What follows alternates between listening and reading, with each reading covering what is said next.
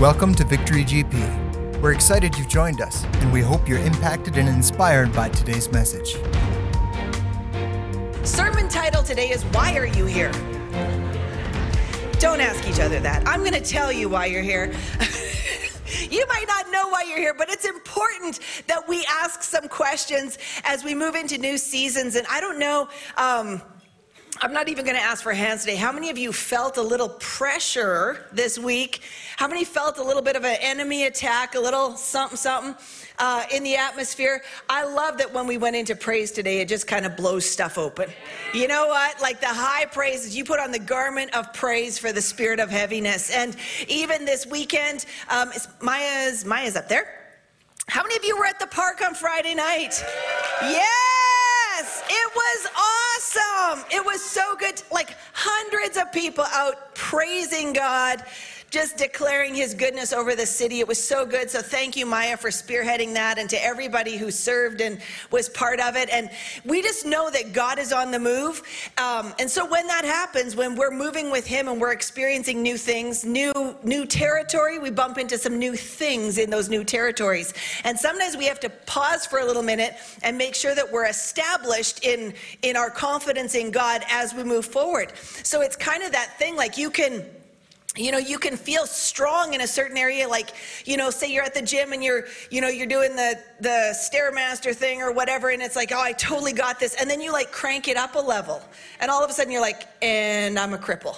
I am unable to function here. Well, it's just new resistance because you've bumped it up a new level. And so the rewards are greater, but the resistance can be a little bit greater too. And so God's not surprised by that, and he just invites us to praise him and encounter him and walk with him. And every place that he calls us to go, he leads us into those spots with him. And so this fall season, I believe as a church, we're moving into new territory. I think God's calling us to shift our view just a little bit. We've spent several years on really building the family, really building our connection with one another. And I believe God is beginning now to release us into, how do we launch out? How do we begin to see and impact our community and the spheres of influence that he's called us into? And so part of that is us each embracing the call upon our lives, the things that God has called us to do and be. And it's us as a church helping you fulfill that call. It's us seeing what it is that's in you. Like, for instance, when Maya said, I have this vision from God to do this, we didn't say like, well, we need to harness that then. We said, how can we support you?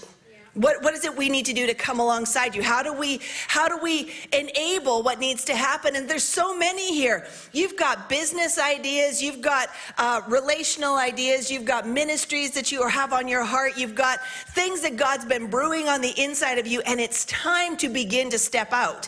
How do we do that? We begin to be developed in the house of God. We spur one another on to love and good works, right? So we want to talk about this a little bit. Basically, why are you here and why are we here anyway, right? The concept of the church, there's been a lot of talk over the years, just church in general. Society will say, I think church is irrelevant. Even within the body of Christ, there's been people who were like, when we couldn't get together, when people were doing just church on live stream, there was a lot of people who are believers in Jesus Christ who decided, I actually think the church is irrelevant. I think God is important, but I'm not sure the church is important. And today we're going to step into that a little bit and just establish once and for all what the church is. There's actually a formal name for this. It's called ecclesiology. Doesn't that sound exciting? Ecclesiology. It's the study of the church. So we're not going to dig into it too far, but this thing is the understanding of what the church is and what role it is meant to fulfill in society, in life. What is it that God has actually intended, and what has it drifted into being over the years? We want to come back to what it is that God says we are supposed to be. We've all heard that we don't go to church, we are the church, right? You've all heard that. The crossover is, I believe it's actually both. I believe we are the church and we go to church. We are part of something that's bigger than us, but we also carry the presence of God, and God lives in us. It's kind of the same thing as, when you ask somebody, where's home for you? Home is where my heart is. Okay, but also, what's your address?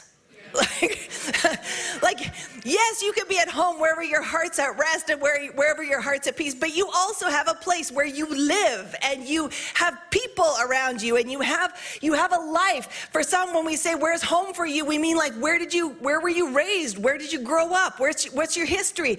It actually means other things. So the church is, yes, us. It's us as a people. It's us as individuals. It's us, functioning and carrying Christ into the atmosphere around us, the world around us. But it is also this gathering that we're part of where people come together. Now, this church, we could pick up and we could move to a Quonset.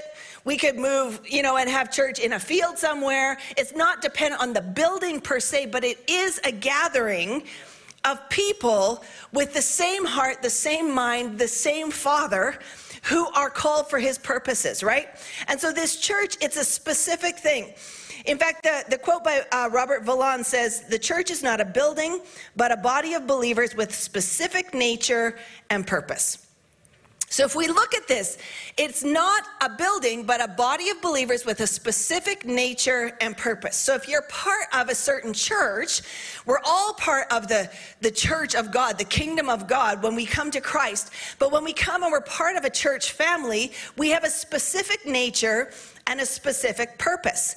Ultimately, all churches, if they're followers of Jesus Christ, they all have the basic same thing. And so whether it's, ours within Victory is reach, teach, mobilize. Some churches it's believe, belong, become. Some churches it's like Salvation Army, I think, is heart to God, hand to man. Like, it's always about the relationship and the outflow of that. So we put different words on it, but that's the same. It's basically the Great Commission. That's what the body of Christ is called to.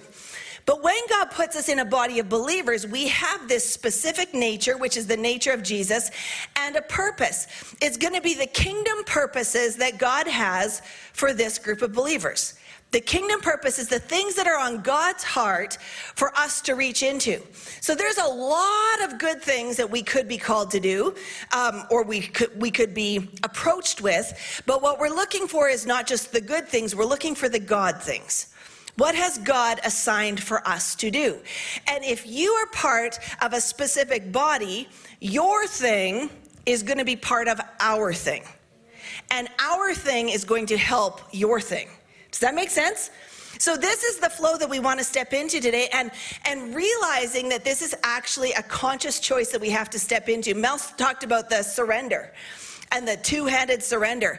It is so possible to come and be an attender at church for a long, long, long time and never really engage what it is that God wants you to experience there. It is possible to be a believer in Jesus for a long, long, long time and never actually grow. It's the difference between being a convert and a disciple.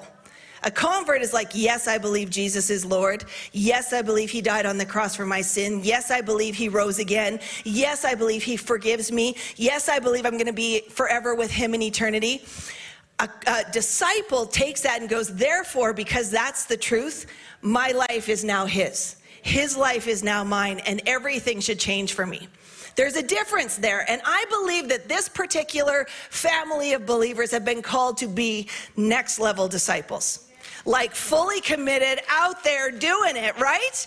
And there's a passion on the inside of us that honestly, if it's not pointed at something, becomes self-destructive. It becomes this thing where there's just this restlessness and an agitation because it's meant to be directed at movement. So we want to look at this. We want to look at the shared identity and the personal identity. There's a shared responsibility and a personal responsibility. There's a shared assignment and a personal assignment. We need both pieces of that. If we have just a shared assignment, but we never think that the church stuff rolls over into our personal lives, we'll miss out what God wants us to experience in our day-to-day. If we only are focused on our day-to-day lives and we come in just to sit in church, we will miss out on what God has for us in the bigger picture of the shared body.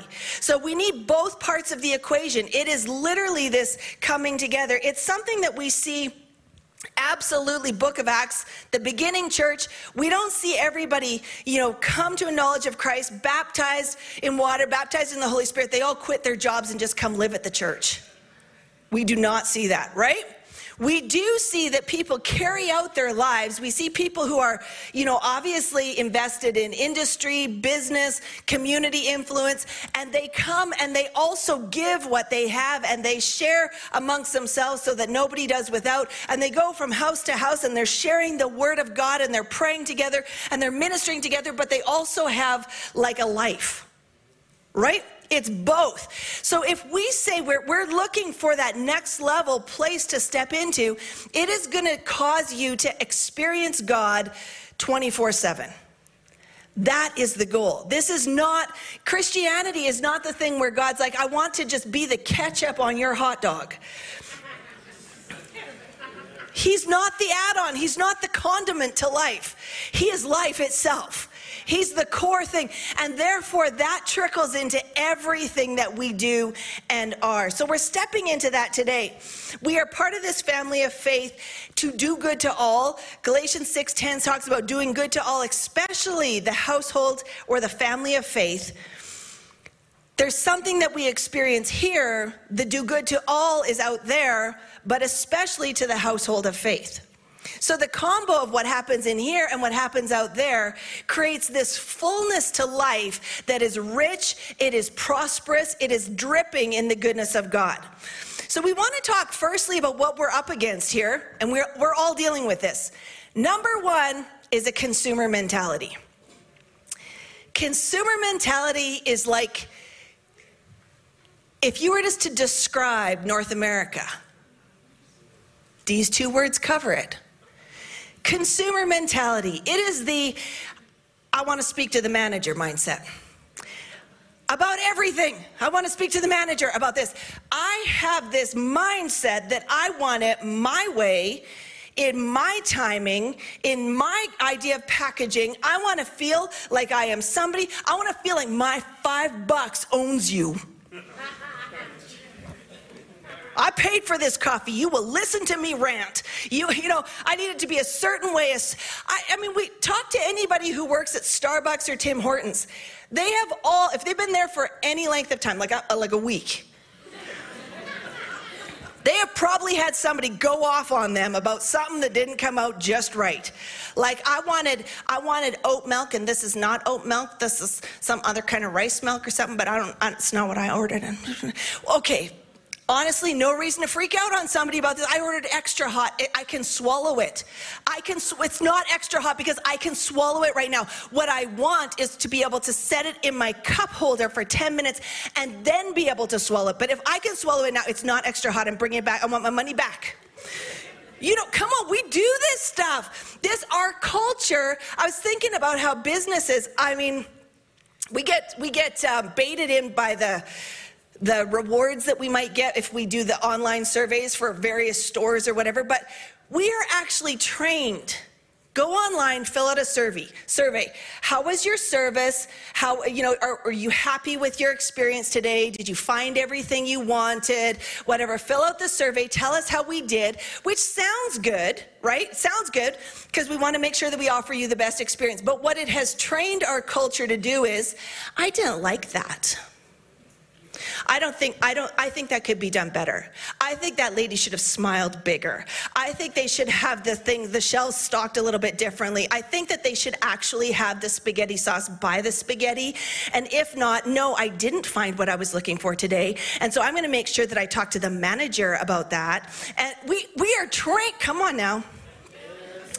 How do you feel about it? Did you like it? Was it everything that you wanted? Was it everything you needed? Now, yep, good for customer service, bad for church.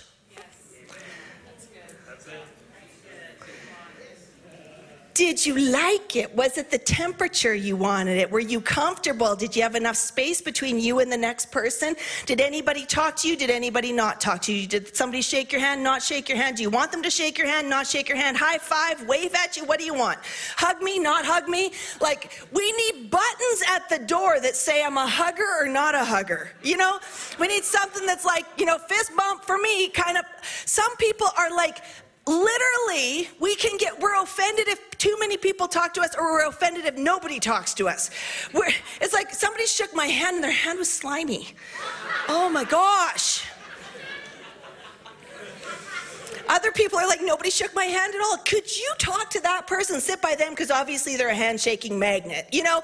Like, it's not, it's this thing that in this realm, we care about what people think, but in God's realm, we care about what he thinks. Is he happy? Sunday morning, did he enjoy it? Was he praised? Did we worship? Is he honored? Right? That is literally what we're after. And when we say, well, it's not the same at every church. It's different volume levels. It's different length of service time. It's whatever. How do we know what God likes? I'm thinking, considering if you look at like mankind, and we all came from Adam, and we all are made in his image, I'm thinking he likes it all. I'm thinking he likes the quiet stuff. I'm thinking he likes the loud stuff. I'm thinking he likes the expressive stuff. I'm thinking he likes the contemplative stuff. I think God just loves it when his kids pour out their whole hearts, whatever that looks like, right? And so when we come into the church setting, the kingdom setting, we want to come into it, and we're going to have to fight against this. We're going to have to fight against the what am I getting out of it, and more about what does he want from me? How can I serve him? How can I honor the Lord? What should come out of my life? This crossover. There's this super famous quote by John Calvin. He said, the human heart is a factory of idols. Every one of us is, from his mother's womb, expert in inventing idols. Isn't that true? Like, honestly, we could look at that and that is totally true. An idol is something that has our attention and our affection. What I believe is a risk in North American culture is that idol is very often us. It is. It's what do I want? Am I happy? Have I experienced what I want to experience? We all admire, when you get to hear somebody who plays the piano and it's just like heaven came down and dropped it, Guaranteed somebody paid for music lessons. Guaranteed there have been hours upon hours upon hours spent rehearsing, practicing, hitting lousy notes, over and over again. It never comes without a cost. It's never comfortable. Anybody who's like a stellar athlete or a great scientist or physicist or politician or whatever, they have developed a skill by layers of sacrifice, layers of putting it out there when it's uncomfortable so that you can shine when it's necessary. I believe that crossover, that's more of what God's calling us to, is the what can I pour out so that I can experience the next level thing that he has for me? What's the place that he wants to have in my life? So social observation and psychiatry and psychology right now, they're analyzing this concept of a consumer mentality. And the breakdown is they've come up with there are two main things that shift. So to compensate or to cure consumer mentality is, number one, a producer mindset. Number two, a growth mindset. Number one, a producer mindset. Number two, a growth mindset. It's interesting because both of these things are actually kingdom principles.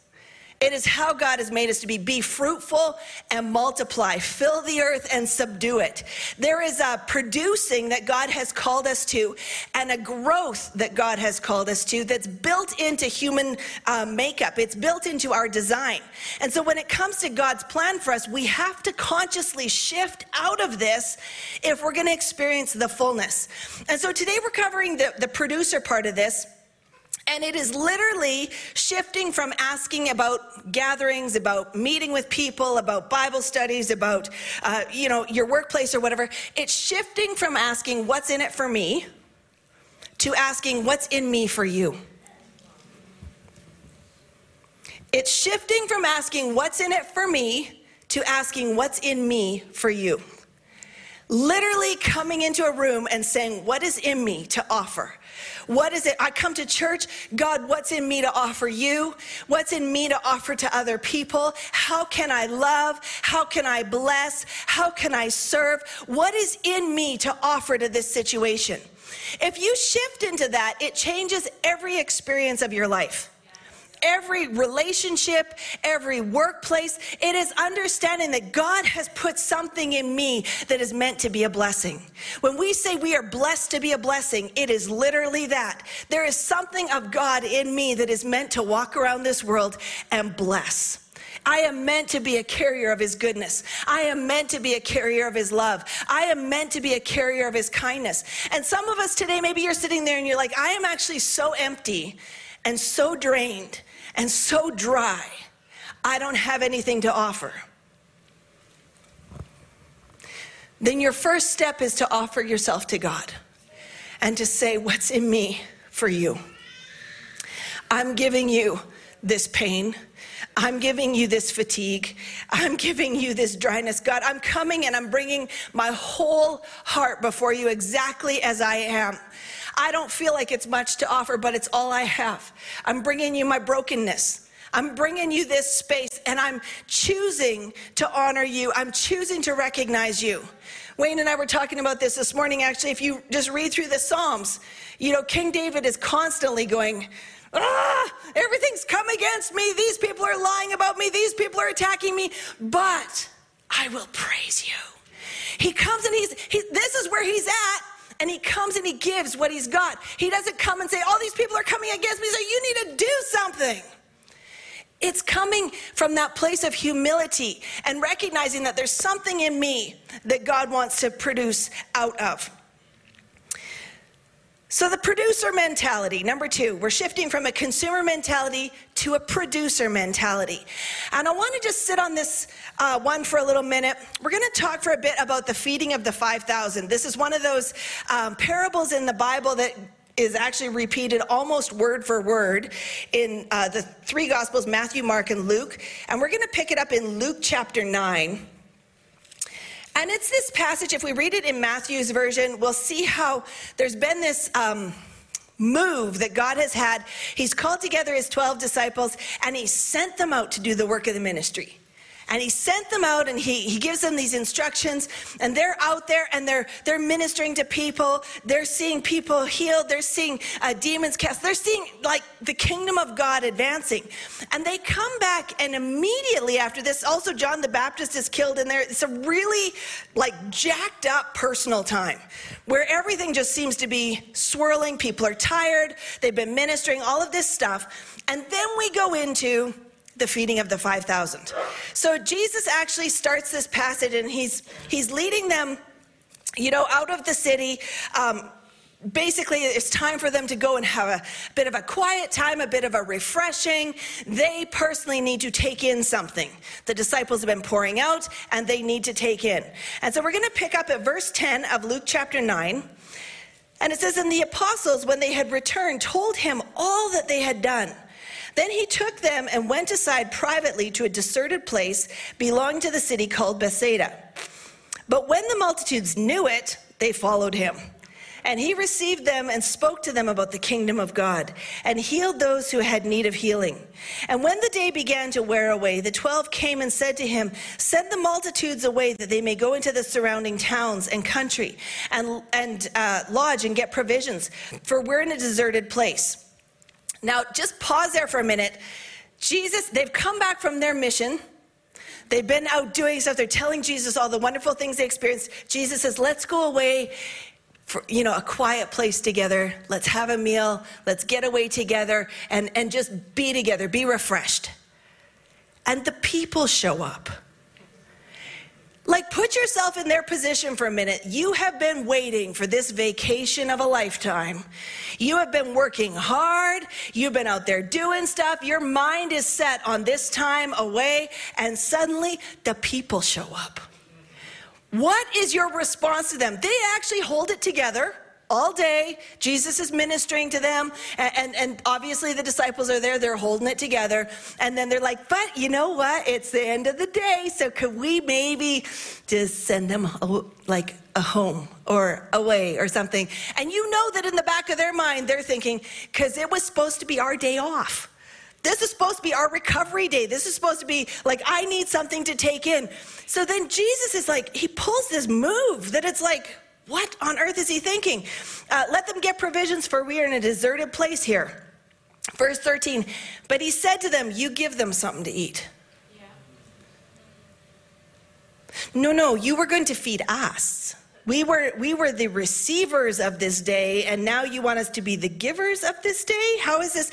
And if they had a consumer mentality, they would have been completely blocked off at this point, right? But instead, they're like, well, okay, we don't have a lot to work with here. You give them something to eat. And they said, we have no more than 5 loaves and 2 fish unless we go out and buy food for all these people. Like, surely you're not asking us to do that. For there were about 5,000 men. And he said to his disciples, make them sit down in groups of 50. And they did so and made them all sit down. And he took the 5 loaves and the 2 fish, and looking up to heaven, he blessed them and broke them and gave them to the disciples to set before the multitude. So they all ate and were filled, and 12 baskets of leftover fragments were taken up by them. This concept is so interesting because Jesus answering, you give them something to eat. And they said, we have no more than 5 loaves, 2 fish, unless we go and buy food for all of these people. They had shifted into, this is all we have. We don't have anything to offer. Jesus is literally asking, what do you have to give? They're like, we don't have much. What do you have to give? He's teaching them a principle. He's teaching them that in the middle of their brokenness, their fatigue, their emptiness, there is something that is a next level release that is available to them.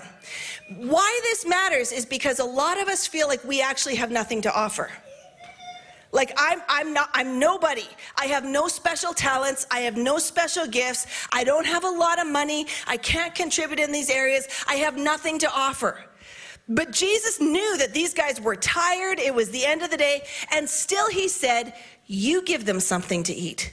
He didn't say, I will give them something to eat. He didn't say, make them sit down, I'll handle it. He said, make them sit down, you give them something to eat. Why would he phrase it that way? Because we always have something to offer for God to use. There is not a person in this room who doesn't have something to offer for God to use. Maybe you just met him. Maybe you're brand new in the things of God. He will begin to nudge you. There are things that each one of us have to give. And what they could find was very little. Now, literally in Luke's gospel here, it says that we have 5 loaves and 2 fish. We know they actually snagged that off of a kid. They don't give him any credit in Luke's version here. But we're looking around, this is all we've got. And then Jesus begins to show them how this works, and he begins to break it. When they offer what is available, they're willing, he takes it to the next level. I'm telling you, there are some of us in this place, you have this burden for a certain sector in society, for a certain people group, for a relationship, a business, whatever it is, you've got this burden on the inside, but you're like, who am I? Like, I have nothing, like, I can't do anything about that. Or can you? What if it is literally about just being obedient and saying, God, this is all I have. I can't fix the whole situation, but I can do this. God's the one who brings the increase. All we have to do is our piece of it. And so I believe God's shifting our understanding to see this. What's really cool about this is that the follow-up to that is there's 12 baskets left over. There's 12 tired disciples who need to be fed. They could have said, we actually got nothing left, Jesus. We're done. We got nothing left to offer. We're at the bottom of the bottom today, honestly. And they would have gone home and maybe they would have snagged the kids' lunch for themselves and just split up the 5 loaves and fishes amongst them. They went home. There was a basket for each of them on the other side of obedience. There was a basket of provision on the other side of willingness. There was a basket on the other side of, I'll see what God wants to do with what I have. But instead of, what do you have for me? God, this is what I have for you. It's the stuff where maybe you hear about a need and you think, there's no way I can meet that need. But God says, just plant a seed. Just bring a $10 gift card. Just ask if you can help babysit. Just do the little thing. It's the person who you're like, man, I feel like God's pulling on their heart and I have no idea how to get through to them. Their life's so messed up. And God's like, take them for lunch. Well, what's that going to do? It's a start. It's something on the inside of me that I am giving God to work with. It's interesting because the instructions that Jesus gave to the disciples just before they had gone on this missionary trip was Matthew 10:7-8. It says, as you go, preach, saying the kingdom of heaven is at hand. Heal the sick, cleanse the lepers, raise the dead, cast out demons. Freely you have received, freely give. So when they were on church duty, just put it in that phrase. At church, it makes sense to give out. But then there's like the other 6 days of the week, right? When they were on missionary assignment from Jesus, Jesus said, freely you've received, freely give. Go do the stuff. I believe when they came back from the missionary trip and Jesus said, you feed them, he was trying to connect the sacred secular divide that was trying to find its way back in even back then. They had been on a missionary trip, that's sacred. But now they were back in its practical needs of people out here in the field, and they're hungry, and it's just regular life, and we've got a problem. Jesus was saying the same principle that you went out there with on your missionary trip, it's the same principle in the day-to-day. It's the same principle of what you have received, you give. What you have is meant for somebody else. What you have can be multiplied in the hands of the King. What you have has even more power when it goes out further. What you have is this ability, obviously, go out and preach, saying the kingdom of heaven is at hand. Heal the sick, cleanse the lepers, raise the dead, cast out demons.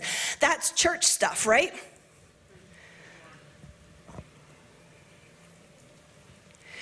It was, you are going out and you are being my representative to demonstrate what the kingdom of God is all about. And you're going to go do kingdom stuff. Next up, same day, they get sent out. People are hungry. They need practical food. Jesus is like, same principle. Show them what the kingdom of God is like. Show them that the kingdom cares about every part of life, that there's not just this God side and then there's regular life. It's the kingdom. The kingdom of God cares about every part of people's lives. The kingdom of God cares about the brokenness on every level. The kingdom of God is there to meet the cry on the hearts of people in every single issue, every single area of life. It is literally being willing to do the practical, like, can I buy you lunch, or can I pray for you? I actually think that you might have some sort of a spiritual problem. Can we sit down together and talk about it? It is literally the not just hearing like, oh man, I'm sorry that you heard that from the doctor. That sucks, eh? I can't say anything because it's work. It's saying, I have received healing in my heart from Jesus Christ. When I hear about this from my coworker, I'm going to say, do you mind if I pray for you? If they're uncomfortable, you say, do you mind if I know maybe this is awkward in the office, but can I pray for you at home? Like, would that be okay? I believe that God wants to touch you and care for your body. It's the financial stuff. It's in the moment you hear this thing and people are like, we're going to lose our house. We don't know what to do. We're at the bottom of the bottom. We've drained our savings. We are at the end of ourselves. And you say, you know what? I don't actually have much to give, but can I bless you with this $20 because I want to just like call on God's blessing over your life, and can I pray for you because I believe that God cares about what's going on in your life. Can we actually put a draw on freely we have received, freely we give? Go back to the question. It is not about what's in it for me, but what's in me for you. This is the call. This is the call of the church right now. It is those basic things that is in the everyday of life. What is in me for you? It is literally seeing, when you're at a restaurant and the server seems like just off, it is being above and beyond kind.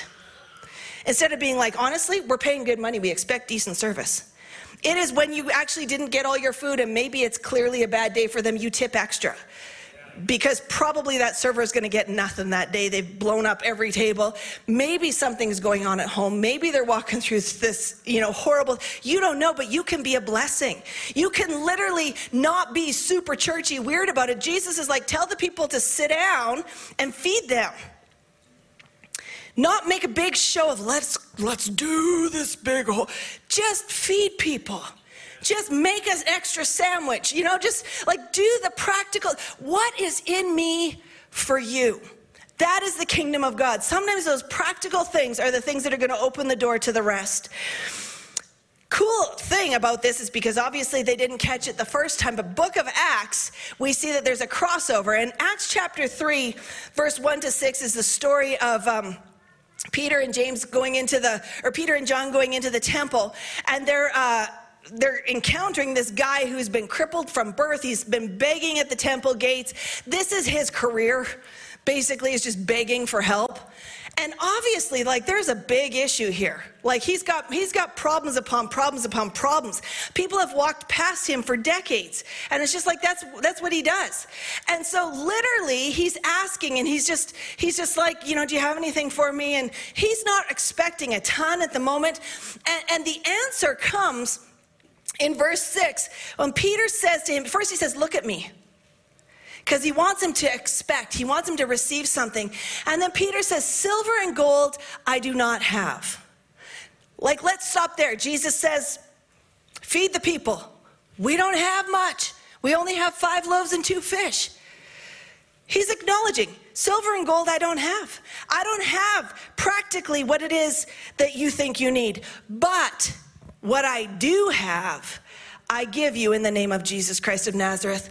Rise up and walk. He could have stopped at the first part. Peter could have said, silver and gold I do not have. How many situations of life do we say that? I don't know what the answer to your problem is. Sorry, that sounds sucky that you're going through that, but I don't even know what to tell you. That's a consumer mentality. A producer mentality goes, I don't have all the answers for that, but what I do have, I'm going to give you. I'm going to look for what's in me for you. The fact that this situation has been brought to my attention means there must be something that God wants to stir up in me. There must be a seed that I can sow. There must be a prayer that I can pray. There must be some love that I can give. Do you know sometimes it is literally just being there to be with somebody when they just need to cry? I don't know, I can't fix your problem, but can I sit with you? Can I be with you in your pain right now? Can I be with you in this moment? Sometimes it's you see something and people are clearly needing deliverance. You don't have to be super weird about that. Casting out demons can be pretty simple. It can be just this thing that you take authority in Jesus' name and handle it. It can be just those practical things of actually being seen by somebody. So God's calling us into this. So Peter has this moment. Silver and gold I don't have, but what I do have, I give you. I've said it 1,000 times and I'll keep saying it. I believe literally Jesus is the answer for every problem on the face of the earth. Literally. It means that if I know Jesus, I carry the answer for every problem on the face of the earth. I may not intellectually know what the answer is, but I know he's the answer. I know that he has a solution to this situation. I know that often it will come through the hands and feet of the men and women of God. I know that we are meant to carry the kingdom of God, and there's meant to be a confrontation between the powers of darkness that have held and bound the people of this earth, and the move of the Spirit of God that comes in that says, I have come that you would have life and life abundantly. The Spirit of the Lord God is upon me because he has anointed me to bring freedom to the captives. I carry that. You carry that. You carry that. Do you know it's as simple as, right now we've got this massive issue, with the homeless population in the city that has grown exponentially in the last couple of years. There are lots of practical reasons why that is the case. There's a lot of people discussing the whys and the hows of it, but ultimately we have the option when we're driving downtown to either just go, oh, this is terrible, it's getting to be such a problem, Or to be like, Lord, we just invite your presence into this situation, and we're praying for a breakthrough, that every demonic hold that's over the minds and hearts of people would be broken in Jesus' name, that they would encounter your love, that they would encounter your presence, that the spirit of addiction would be broken in Jesus' name. And God, we're asking for a solution. We're asking for a God answer. And if I'm meant to be part of it in some way, God, I'm opening my heart and my mind to receive it, but I am willing. So it's not what I can't do, but it's what I can do. I can pray. I can do battle. I can intercede. I can offer a sandwich. I can be part of something that's out there. That's ministering directly. We've got a situation, just with our fall festival in end of October. Amber said, would it be okay if we ask, because we're treating this as an outreach, we want to open it up to the community, but can we gather like socks and underwear and whatever and partner with some of the community outreaches downtown and just begin to care for people in a practical way?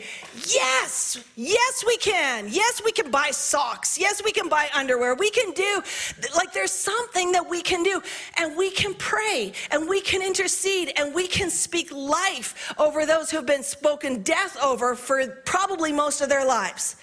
We can release the kingdom of God into the atmosphere around us. So what do I have? Finally, then, we're shifting from this consumer mentality to a producer mentality to a ministry mentality. Essentially, this might be a lightning bolt for some. You are called to full-time ministry. We ask these in church, we'll say, do you feel like you're called to full-time ministry? What we mean is, do you feel like you're called fivefold, work at a church, full-time missions, whatever, that kind of thing. But the reality is the Word of God says that there are some that are called to that, but the majority are called to full-time ministry. So I want you to just see this, and we're going to pick it up more next week, but Ephesians 4, pull it up in your Bibles. This is worth meditating on. It's been this process in my own heart and mind over the last season, just where are we going as a church? Where does God want to take us? Do you know, some of us are pretty decent at events and vision casting and, whatever. We can get a vision, we can get a plan, and we can probably harness everybody to make it happen. But I believe the vision has already been laid out in the Word.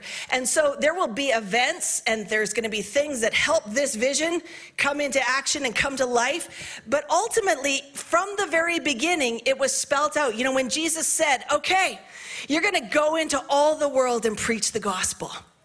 In my name, you will. He wasn't talking about 3 people that work at a church.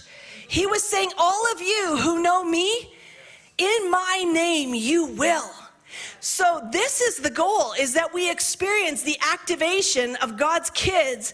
In this church alone, let alone the body of Christ around our city. Can you imagine if even 50% of us were actually sensing the activation on the inside? To ask ourselves in every day, what do I have to give? What's in me for you? Can you imagine the impact it would have? In every business, in every sphere of society, in every neighborhood, it would begin to shift the atmosphere if we start looking for, how do I release the kingdom of God into this place? How do I release the presence of Jesus into this place? How do I walk in love? How do I shine the light? How do I be the city on a hill where people can see the light? How do I stop cursing the darkness and instead shine the light? What does this shift look like? So Ephesians chapter 4, starting at verse 11, it says, and he himself gave some to be apostles, some prophets, some evangelists, some pastors, and some teachers. Now, those are the ones that we often think, and we often hear, are you called to full-time ministry? That's what we mean. It's the people who are called to, a better word for it is vocational ministry. Are you called to this kind of ministry as a life career kind of thing? Is this the thing that God's calling you to? And I mentioned it last week. It's less about being the boss of things, and it's more about being the coach of those who are actually called to full-time ministry.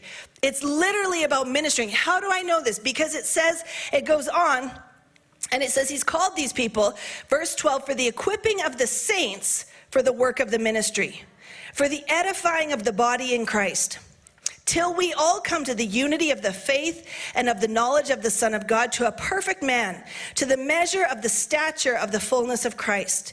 Then we should no longer be children, tossed to and fro, carried about by every wind of doctrine, by the trickery of men, the cunning craftiness of deceitful plotting.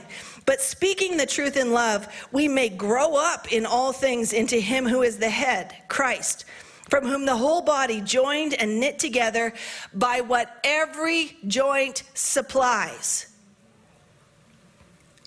Every joint supplies, according to the effective working by which every part does its share, causes growth of the body for the edifying of itself in love. Do you notice the focus is not the growth of the body? That's the end, that's the result.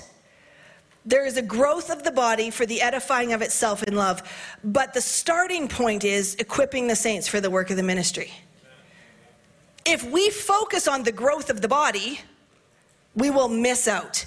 We will have to function in a way that pleases man and pacifies a consumer mentality. But if we focus on equipping the saints for the work of the ministry, the product is a kingdom product.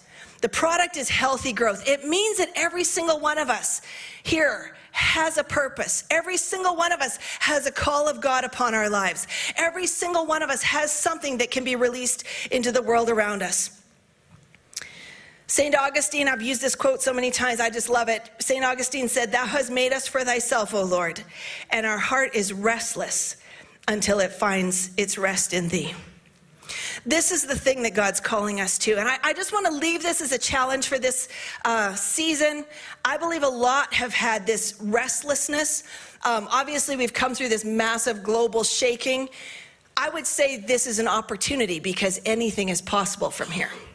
The fact that most of the structures of the life around us have been broken down, the fact that most of the expectations of people have been shattered in some area, the fact that, it's not going to seem weird to people if you're like, I feel like I'm going to change careers, or I feel like I'm going to move to this area, or, I feel like I need to spend more time serving in this place or with my kids or whatever. It's not going to seem weird. There's this opportunity right now for us to either go after this thing that we produce out of our own soul or the heart of God.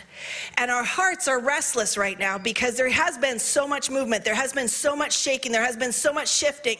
But when my heart knows that it has found its rest in him, that I am known by him, I am seen by him, I am loved by him, I am called by him, that the same Spirit who raised Christ from the dead dwells in me and quickens this body, then the spirit of fear doesn't get to intimidate me any longer. The fear of lack does not get to shout out in my ears any longer. The inability to produce something doesn't conflict with my drive any longer. I actually begin to just settle with him. My heart has found its rest in you. And so God, today, what's in me for you? What's in me for you? This could change everything. I'm telling you, I believe we're on the edge of one of the most productive, fruitful seasons the body of Christ has ever seen. The awakening sound has been released, and with the awakening now there has to be movement. Your soul will try to find an answer for that awakening. But the Spirit of God is saying, let your heart find its rest in me. Step out of the consumer mentality that is around you on every front and choose to surrender every day to me, because we're about to do something. Jesus was just saying, you feed them. And what they got to experience was a miracle beyond any miracle they could have imagined. They actually got to be part of seeing probably 10 to 15,000 people actually fed, right? And they got to experience the leftover blessing on the other side. So what's God calling you to? Let's stand together and have the worship team come.